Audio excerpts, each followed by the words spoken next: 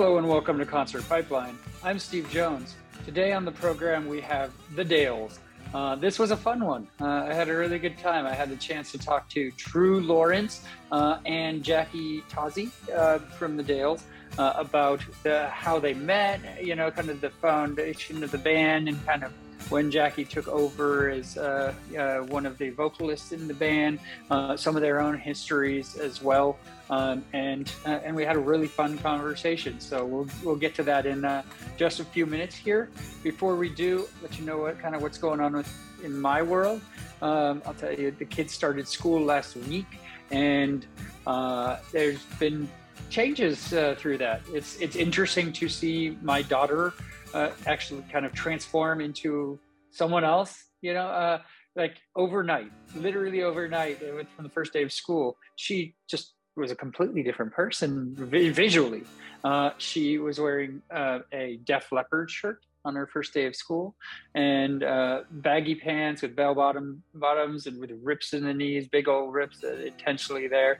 And apparently she had that plan. She got that from those clothes from, her mom, and her stepdad hemmed them up the pants, I guess, and everything. I don't know what was going on there, but there were subsequent days where there were different band shirts like Nirvana.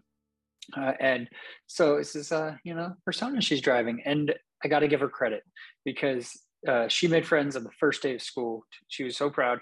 2 different friend groups that she became friends with at her new school.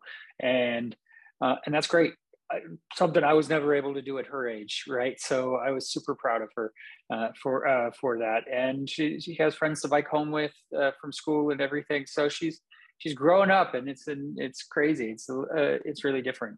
My son also started at a new school, and his school is a block and a half away from where we live. It's really close, but there were challenges there in terms of building up his comfort and confidence with walking to school and using the crossing guards as support, making sure he's focused on traffic and where everything is at there. And that's been a long process building up to the point where his mom bought him a phone, a flip phone with the old numbers where you had to go like CCC, A, TT, or what have you, to spell the word cat. You had to type multiple times on the same letter. So that sort of thing. So I'm going to have to teach my son how to text old-fashioned style on this phone. He still hasn't got it yet, but we put our contacts in there and a couple of close family members, so he can be on the phone walking home and feel comfortable that someone's there with him, even if we're not physically walking home with him. So he's just started doing that to the point where he's on his own with that. So big transition for him, starting in a new school, new class, but he was super nervous up front going to school too, but those nerves have diminished. He really likes his class and classmates and his teacher, and everything's going swimmingly on that front. So what else going on today? I got 8.5 cubic yards of bark dropped off in front of my house, where tomorrow my buddy Joe and I are going to move all of the bark to my backyard and lay it down over all of the dirt that is there from the dead grass that I'd already dug up previously. So we got a project ahead of us for tomorrow. That should be fun. And then next week, I'm hitting the road a little bit. I'm going up to Nevada to visit a friend and see Dave Matthews Band. We bought tickets to that show in Nevada, and should be pretty fun. Should be pretty entertaining. And then the next day, driving down south to Mendota to go out for early dove hunting, or I guess dove opener. And I've never really hunted dove. So that's going to be fun also to get back into the hunting game on that front. It's going to be hot, but look forward to getting out and hitting some birds and bringing them home. Should be a good time. It's going to take a couple of days away and just hit the road. But I mean, I'll tell you, it's pretty challenging because there's so many details logistically involved in even making that happen in terms of kid drop off that, even on days that are not my days to have the kids, I still have to be here and around and present. So I had to enlist the help of my mom to say, okay, can you come to my house 2 days and be there when my son gets off of school and take my daughter to tutoring and all of that, right? It's a process, and it makes you feel like sometimes I don't have any time outside of that, right? So even doing the podcast, I'm like, when can I squeeze time in to do interviews and to be able to record the podcast, because the kids are here practically every day now at my house and in some capacity, and I love them. They're my kids. They're amazing, but man, I enjoyed also the luxury of having breathing room, and some time to myself, or go visit friends or what have you on days that I didn't have kids before I moved here, and the kids are going to school right next to me, right? So, it's all a transition, and it's all working through it and figuring it out as we go. So we'll see where that goes. And I'm also looking forward to, in like a week and a half, seeing Andrew McMahon in the Wilderness. He's coming to the Masonic in San Francisco, and my buddy Joe, his wife, and I are going to go. I should be able to bring some footage and pictures back from that to be able to use on the program as well, because I got a photo pass for that. So we'll be bringing back some content for the program. A couple good concerts coming up. That's kind of what's cooking. We have some good interviews in the pipeline. I will tell you also that yesterday I had the shortest interview I've ever had, and I've done hundreds of these programs, but I literally had about a 30-second interview yesterday with Connor Maynard. And he's a big YouTuber, to the point where he has like 2.5 billion views from across all of his videos. And he's made a bunch of music, covered a bunch of songs, and has an amazing voice. And the technology just didn't work in his favor, and timing didn't work in his favor to be able to get that done yesterday. I talked to him twice for 30 seconds through Zoom. And we had to reschedule for a little bit later next week. So we'll see if that actually comes through and happens, but it might only be an audio pod, which takes me to the point of mentioning that make sure you're subscribing to the program. Again, I will put a plug out for the fact that we have all of our episodes, all of our back episodes of Concert Pipeline available on Spotify, Apple Music, and Stitcher now, and all of our programming, of course, that we've done video-wise on YouTube.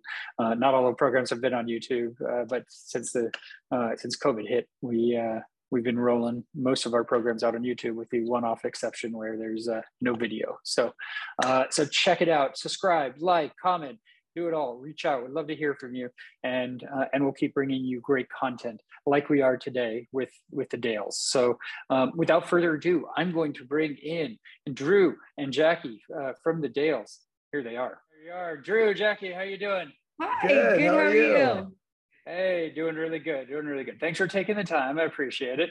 Sure. Yeah, thanks for having us. Yeah, you are on tour right now, right? Yes. Somewhere between Boston and Washington, D.C. Right in the middle. We have our off day, and then we'll be in D.C. tomorrow. Nice. What does the off day look like? What do you have cooking? You know what? It's not a bad off day. My parents live on the beach in Jersey, so we had like a little beach day. It was just like a nice little beach day. Hung out, read. It was great. Spent time with family. You did some work.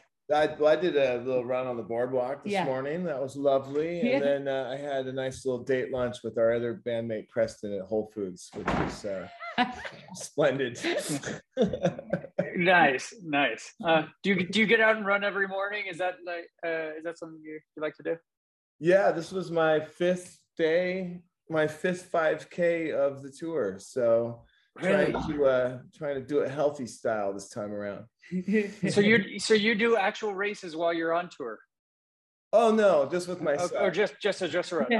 Okay. That works. I was like, you have to plan the tour out around the 5K race, right? That would be something to write about. That would be. Like, I know we're up all night driving the van and everything, but I got to get out to that race in the morning. Burning that candle at both ends. I feel. So Yeah. Well, thank you for taking the time. I appreciate it. I'm looking forward to our chat here. I know we have a lot to talk about with the new album coming out, and I want to start by kind of diving into a little bit about how you two met and came together, because I know there's an interesting story there that involves a hot spring. Yes. It was, I guess, almost 4 years ago. Drew was vacationing in Mammoth and I was doing the same, and we found ourselves in the same hot spring. And one of his buddies was trying to pick me up. He was trying his best. He was failing. He was failing. He was trying. Didn't succeed. Okay. He did not succeed. And you don't have your phone. We don't have reception out there. You don't have your phone on you. And I started talking to them about how I was really interested in getting into music, but I didn't have a connection necessarily. And his friend kept being like, "Oh, you gotta get in with Drew. You gotta get in with Drew." So Drew gave me his email address, and I put it in my head. And 9 months later, I emailed him. Or no, it was a year later, I emailed him. I finally worked up the cojones and emailed him. And then 9 months after that, he responded to me. And so it was like this very long, drawn out, weird situation. And we met for a writing session, and it was immediate chemistry. We just kicked it off. Yeah. But we both, so Drew, do you have a 9-month delay in all of your emails, or is that just Yeah, I can't believe I can't believe that she even responded to me, because it was I think it was at least 9 months. But I mean, I was driving back to Mammoth, and it hit me when I was driving by that hospital. I was like, oh shit, that girl emailed me a year ago, and damn it. And so I got up there, and I think I emailed back I'm the biggest piece of crap in the world, but I would actually love to do a session with you if you're still interested. So it took us 2 years to get from the hot springs into the studio, but the hot springs to the studio, I like that. It was a long commute, but you got there, right? Yeah. And so before we kind of go forward, let's kind of go back to your childhoods and kind of musical influences there. Jackie, I know you were never in any other bands before. Tell me about kind of, as a kid, what did you listen to growing up? What were your parents musically inclined at all? Oh man. I mean, my family so big in music. At all of our family functions, my biggest heart memories are standing around a kitchen, dancing and singing to Sweet Judy Blue Eyes is our family anthem. Mm-hmm. Just a lot of classic CCR and Dire Straits and I mean all the classics. And but me personally, I loved soul and these big powerhouse females like Ari Lennox and Sade, and my range kind of goes all over the place. Lake Street Dive right now is somebody that I'm in love with, that I think Rachel Price is just amazing. She's somebody I aspire to be. Yeah. And kind of all over the place musically. I also was I loved musical theater, when I saw Wicked for the first time at 9 or 10 years old with Idina Menzel, I erupted in chills. So that's a long-winded answer to your question, but I'm sort of all over the map, but always had that dream as a kid to perform and sing. You just always wanted to be on stage. I know from you said, I saw an interview, you said 5 years old or something like that. You had that energy and that want to be in that. I mean, when you were a kid and they asked you what you wanted to be, I was like, I know I want to be a performer. I want to perform. Yeah. That's just in my blood. Yeah. Well, how did you get into, I mean, this isn't about the band, but how did you get into the TV and all of that, that you did their movies?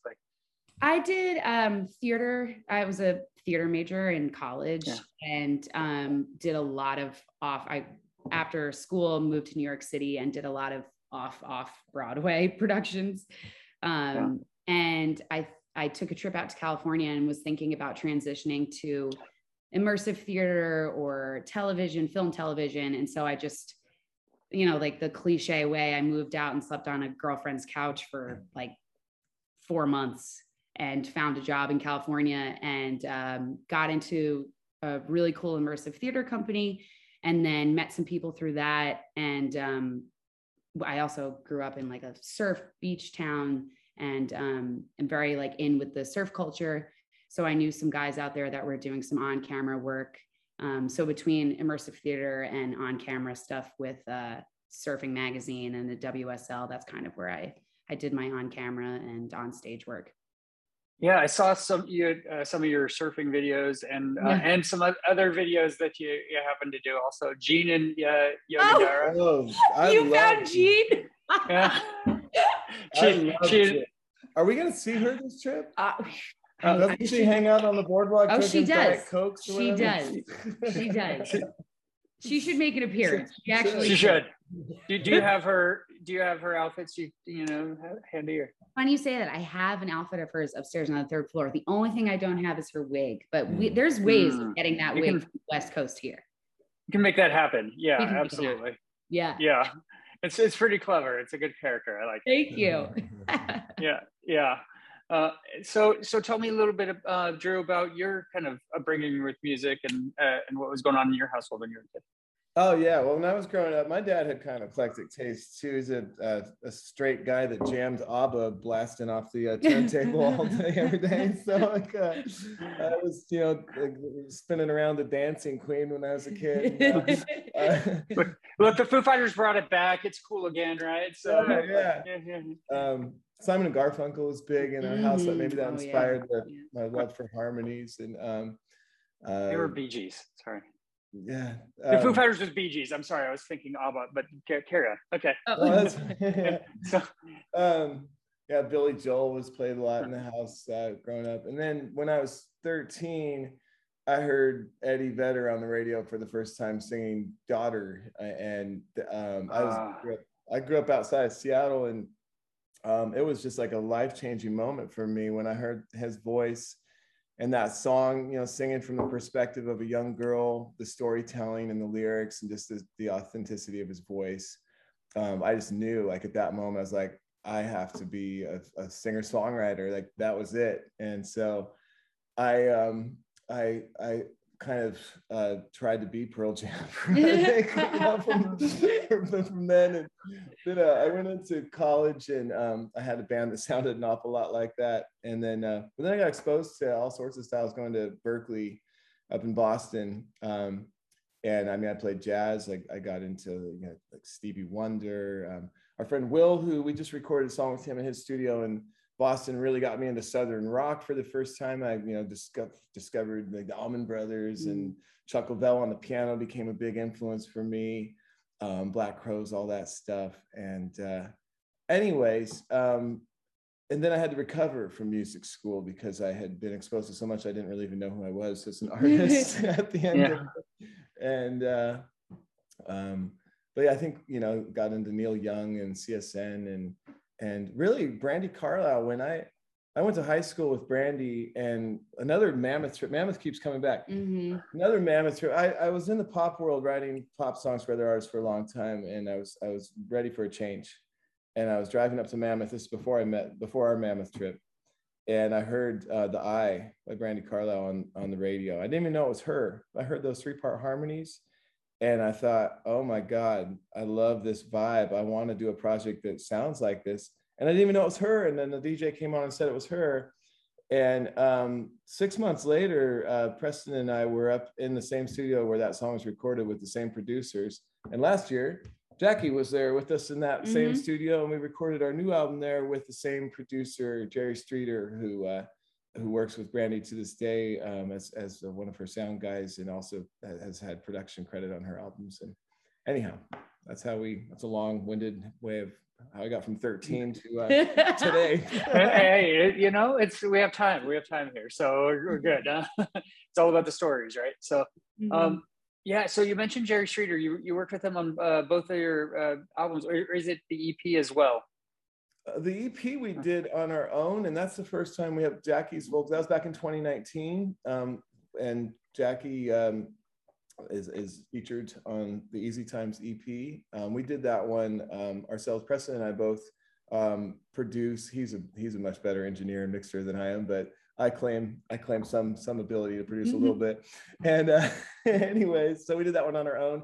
But I think last year we really wanted to just get into an environment where we could just really be together for a couple of weeks and collaborate and not have the distractions of our lives. And so Bear Creek seemed to be the perfect environment for us to kind of go back to, or to find that space. Yeah. So tell me about working with Jerry Streeter. Like, what's the dynamic like? What does Jerry bring out of you? That man is magical. He's just, it's funny, you looked over knowing that I was going to melt when you asked that question. He's just, I don't know.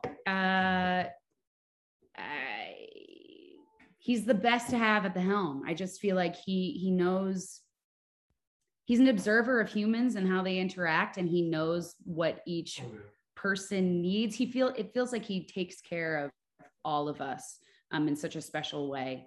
And I don't know, when it's easy, it's magical. There's so much of a relaxing demeanor to everything that he's doing, but he gets things done. I don't know. He's just the man, right? He's the man. One thing that blows my mind about Jerry is, as somebody that's always, trying not to be distracted myself, he can stay so focused for like 16 hours straight, and he's just on it. And he's so aware. And even when you might be having a little small talk in the back, you don't think he's listening to every single word you say, and he's mixing a record at the same time. His brain is just one of those multifaceted brains, but I think he brings out a calmness, and he's authentic, and he's not gonna settle for anything that he thinks is slightly cheesy. He's going to speak up about it, and he's just not going to do it unless he feels like it's authentic. And he's got like the kindest heart too, just on top of it all. He's just he's a good man. And he just became father like 3 weeks ago. So. That's cool. That's cool. It changes everything, fatherhood. I tell you, like nothing's the same after that. So tell me about Preston and kind of the dynamic in working with him, because you've been making music with him for like 15 years, right, Drew? Oh yeah. I mean, I don't even know if I know how to do anything without Preston at this point in my life. Me neither.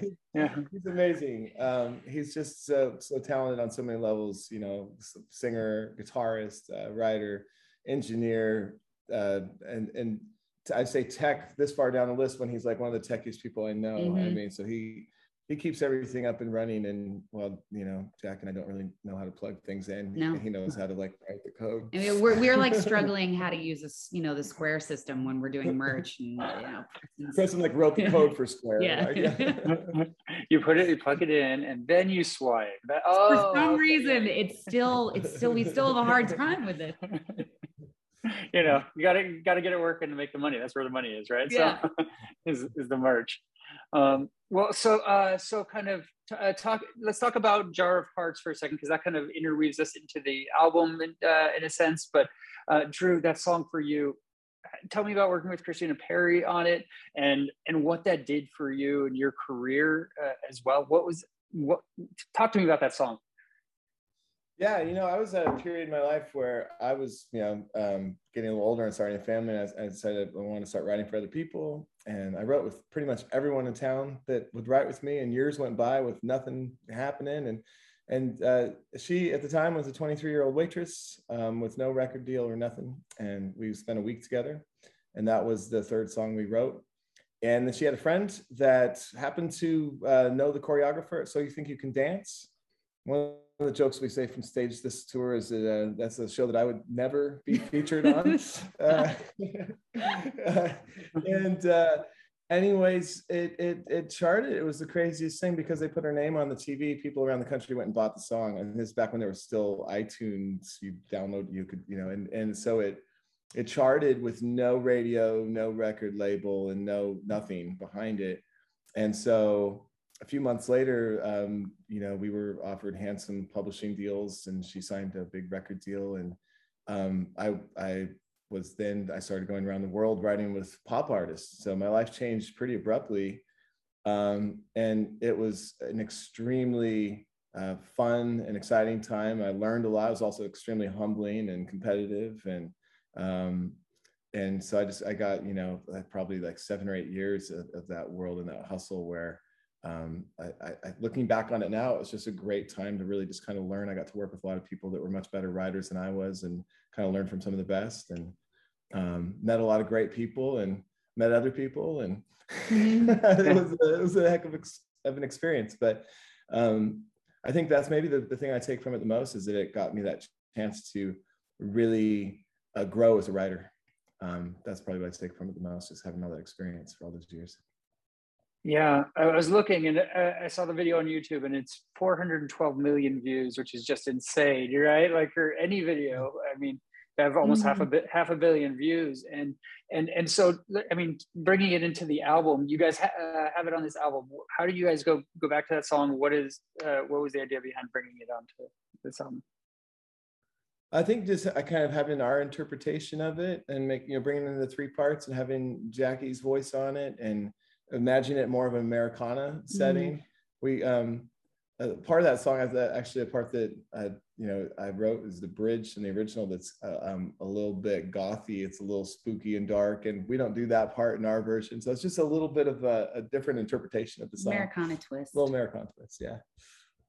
Yeah, and that's one of the cool things about your band too, is that you each bring a piece to the puzzle. I mean, to your musical style, and it interlaces in a way that isn't very typical. Like you can change off singers on songs, and your passion for different types of music, Drew, with you being like country rock, Jackie, you're the soul, right? And then Preston is classic rock, and it all comes together into this beautiful feel, for your style. How did that blend for you guys as you were determining what the sound looks like, especially with Jackie taking over the helm, in the band? I think that's actually something it took us a couple of months to work out, just getting to know each other in the beginning, and knowing using each of our influences to marry together in something that felt really nice and comfortable. And I feel like it happened very organically. Yeah. Just after a couple of years of getting to know each other. And I think I don't even know how to say this, but like, somebody telling you have to do something a certain way, and us all, and me not feeling like I want to do something a certain way, or be told I have to do something a certain way. And knowing that we could take all of our influences and create magic out of all 3 of our influences. Yeah, it's kind of like the business side telling you, well, what are you? We want to put you in a little box. I mean, it's that cliche story, right? They want us to know exactly what it is, and for us to kind of like commit to like being an Americana band, for example, or for whatever style we're doing. And I think what's really fun about our new album is that it's kind of our non-commitment to anything. Like we're just like, if we feel a little soulful, we're going to get a little soulful. And if we feel like rocking the F out, we're going to rock, and we're going to, it's just fun. And I think that because we draw from so many styles, that's kind of, that we did an album, which is the album that we would want to listen to, which has all these styles, and it keeps us kind of entertained and anyhow. So yeah, and you finished the album back in December. I mean, I guess we should say the name of it. Multi-Trick Pony is the new album that comes out in September, right? It's September 23rd. So like you finished it back in December, and have been just kind of sitting on it since then. Like, I mean, how does it feel to kind of be at this point where it's almost coming out and coming around full circle? Feels pretty wild, because I mean we're still right now actively working on things. I feel like it's never really ever done, right? But really exciting. I mean, actually it kind of feels surreal that in a couple of weeks it will be a full album that's dropping. Yeah, we've been getting mixes back, and we've been using Brandon Bell, who mixed a lot of Brandy Carlisle stuff, and it's been pretty exciting. I mean, we're seeing the songs really come to life in these mixes. And so we're at that stage now where we're just kind of doing little mini, edits. Sprinklings. But I think especially playing the album live, it's just been fun. So much fun. Yeah, so we're just excited to share it with people. And yeah. When you were in the studio kind of working on it, were you thinking about how this will parlay live, what this will feel like when you bring it to the live audience? Yeah, I don't even know if I really. I feel like subconsciously this album was almost done to enhance our live show, to make our live show more exciting, to have more energy. So we were, in a way, I think subconsciously thinking very much about the show. About the live show itself. Yeah, and which is why the album was played live with Mark Piccarello is the drummer for the Screaming Trees, and he played on the album with us up in Seattle. And Jeremy Lightfoot, who's just awesome, sweetest, most amazing, and just a dope bass player. God, he's sick. And his air piano playing is there's a video. He air plays one of my solos, and it is. You want to talk about performer? He's intense, huh? Yeah. Well, it was somewhere between Chris Farley and Animal from the Muppets. Yes, that's a good combo. Yeah, I could painting a picture there. Yeah. I like it. And so one song I want to note, from the album, I did get a chance to listen to it as well, and Hurt reminded me. I'm like, where is this bringing me back to? I had to kind of sit with it for a second, and it reminds me of Wilson Phillips' "Hold On." Oh my God! Do you see that? Yeah. Right. Yeah. Like, I'm sure that wasn't intentional in any sense, but no, it was not. You're like, oh, is it too late to change? No. But like, as you're kind of creating it, do you kind of see these influences in any sense in the music that you're creating?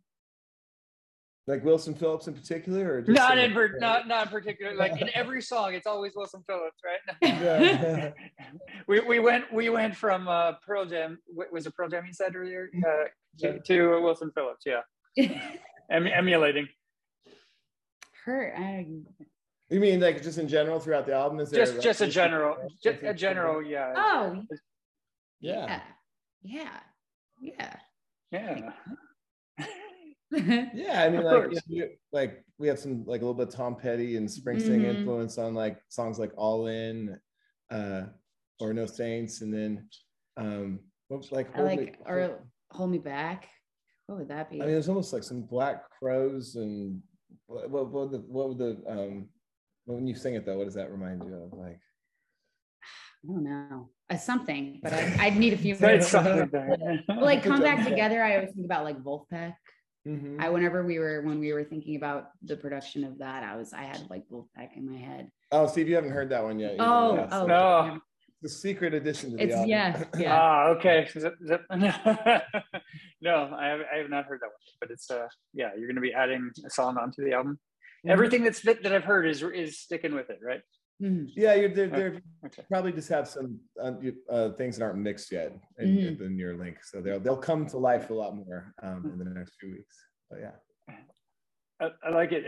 And for you, Drew, like when you're kind of going back to Marie, your first album with the band, and kind of to this new kind of chapter, what does that look like for you in terms of your process of of writing? I think it's just kind of like having a wider spectrum of styles that we can work with now, without kind of being beholden to the folk Americana rock thing. And then the lyrics are drawing, because we're collaborating more, so the lyrics are drawing from our collective experiences together, and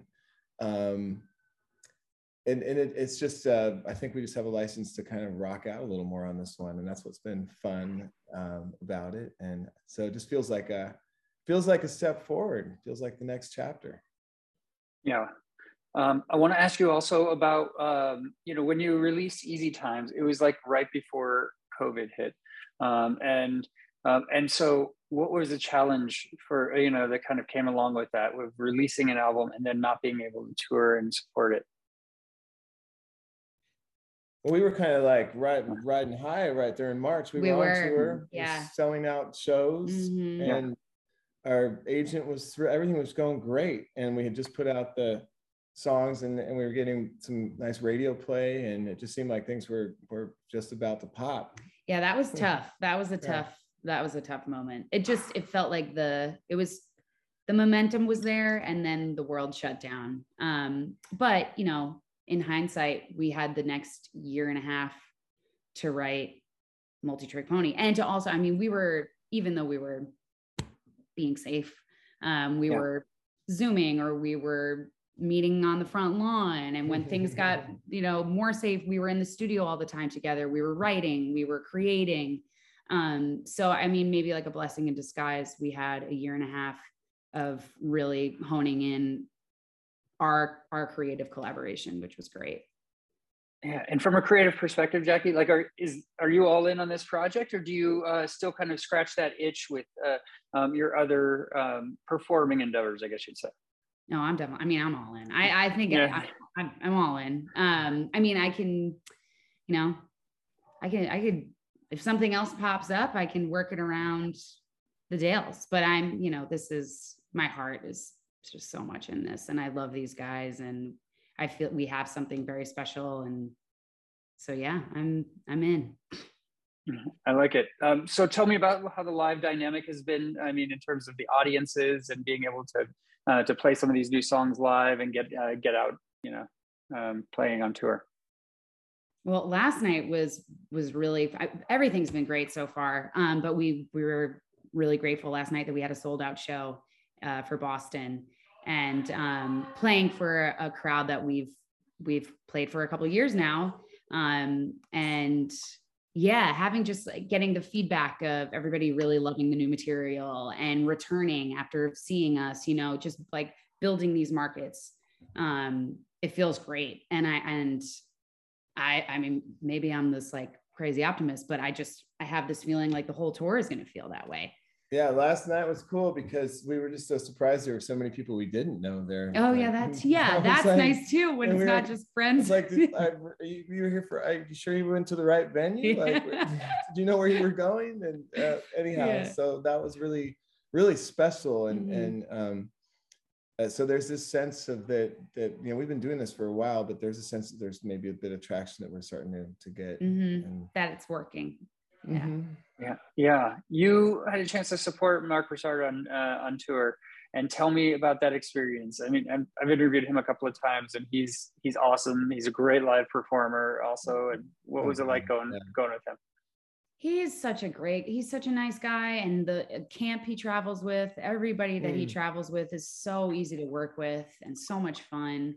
That was a great opportunity for us. And also these beautiful halls and theaters that he plays in. I had never played in venues like that before. I just felt so grateful to, especially for 3-part harmony, like the Tarrytown music. Yeah, we got spoiled by that. And totally. His fans too were so awesome because they were supportive and they were there early. They watched us. They gave us a lot of great support. And it was just really a positive experience all the way around.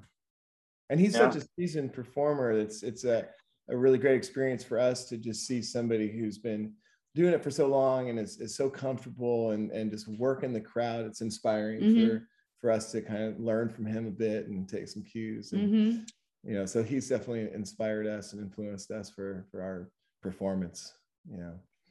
Yeah. Well, as we went out, what does the rest of the year look like for you? I mean, do you have a lot more touring planned? I mean, once the album's out and everything? Yeah, we go after this tour. We're in Arizona for a little one-off show September 1st, and then we'll be Pacific Northwest. We're going to do Portland, Seattle, Chico, Talent, Oregon. Don't forget Talent, Oregon. Yeah. I was trying to find somewhere. Portland and Chico, and so got to have a place to stop there, because it's a long drive. And then hopefully, or can I talk about you? We'll book it. We'll do a big LA show too, probably in the new year. But we have Santa Barbara and Sacramento, and so we're basically going to be there's like 17 tour dates on this tour, so it's kind of like a East Coast and then the West Coast, and then probably lead us right back into the East Coast again. We usually do the East Coast March and August, spring and late summer, so probably lead us right back in, and hopefully you're starting to write another album. Write another album. So that's next thing on the docket. Ready for the next, right? Do you know when the Sacramento show is by chance? I think I saw the Chico one. I'm not sure if I saw Sacramento. October 2nd. Is that it? October 2nd. Mm-hmm. Yeah. Okay. Cool. Well, I want to thank you for your time. October 2nd. Okay, I might be able to make that one. So I'm gonna. Please let us know if you can. We'd love to see you. We'll put you on the VIP list. Very exclusive. Very exclusive. Very important. I'll tell you. Yes. No, that'd be cool. Yeah, I'm not far from Sacramento. I'm actually in Vacaville, which is like 45 minutes away. So. And that's a non-kid night. I have shared custody and everything. So, so it should. Then, yeah, let us know. That was the interview with the Dales here on Concert Pipeline, and that takes us to the final segment on the program, the music news.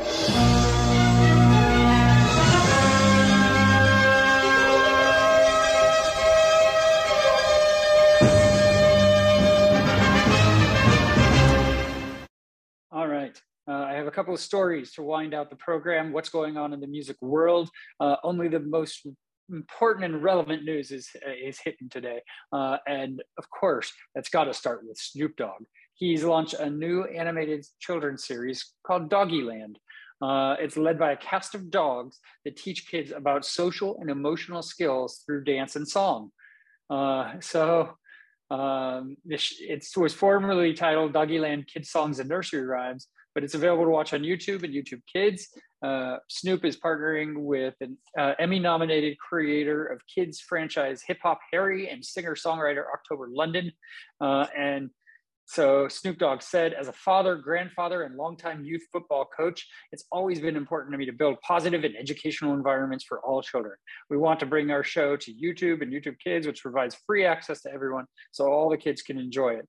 And he said, I've always wanted to create a kid-friendly series that lets kids be kids and is truly representative of the culture with everything from the music to the characters. When I started to build my team, it was only right to partner with Claude, who created the iconic series Hip Hop Harry, which built the blueprint to diverse kids programming, and October London, a talented singer and songwriter. There's 4 episodes that were made available at the show's launch, with subsequent episodes airing every Tuesday.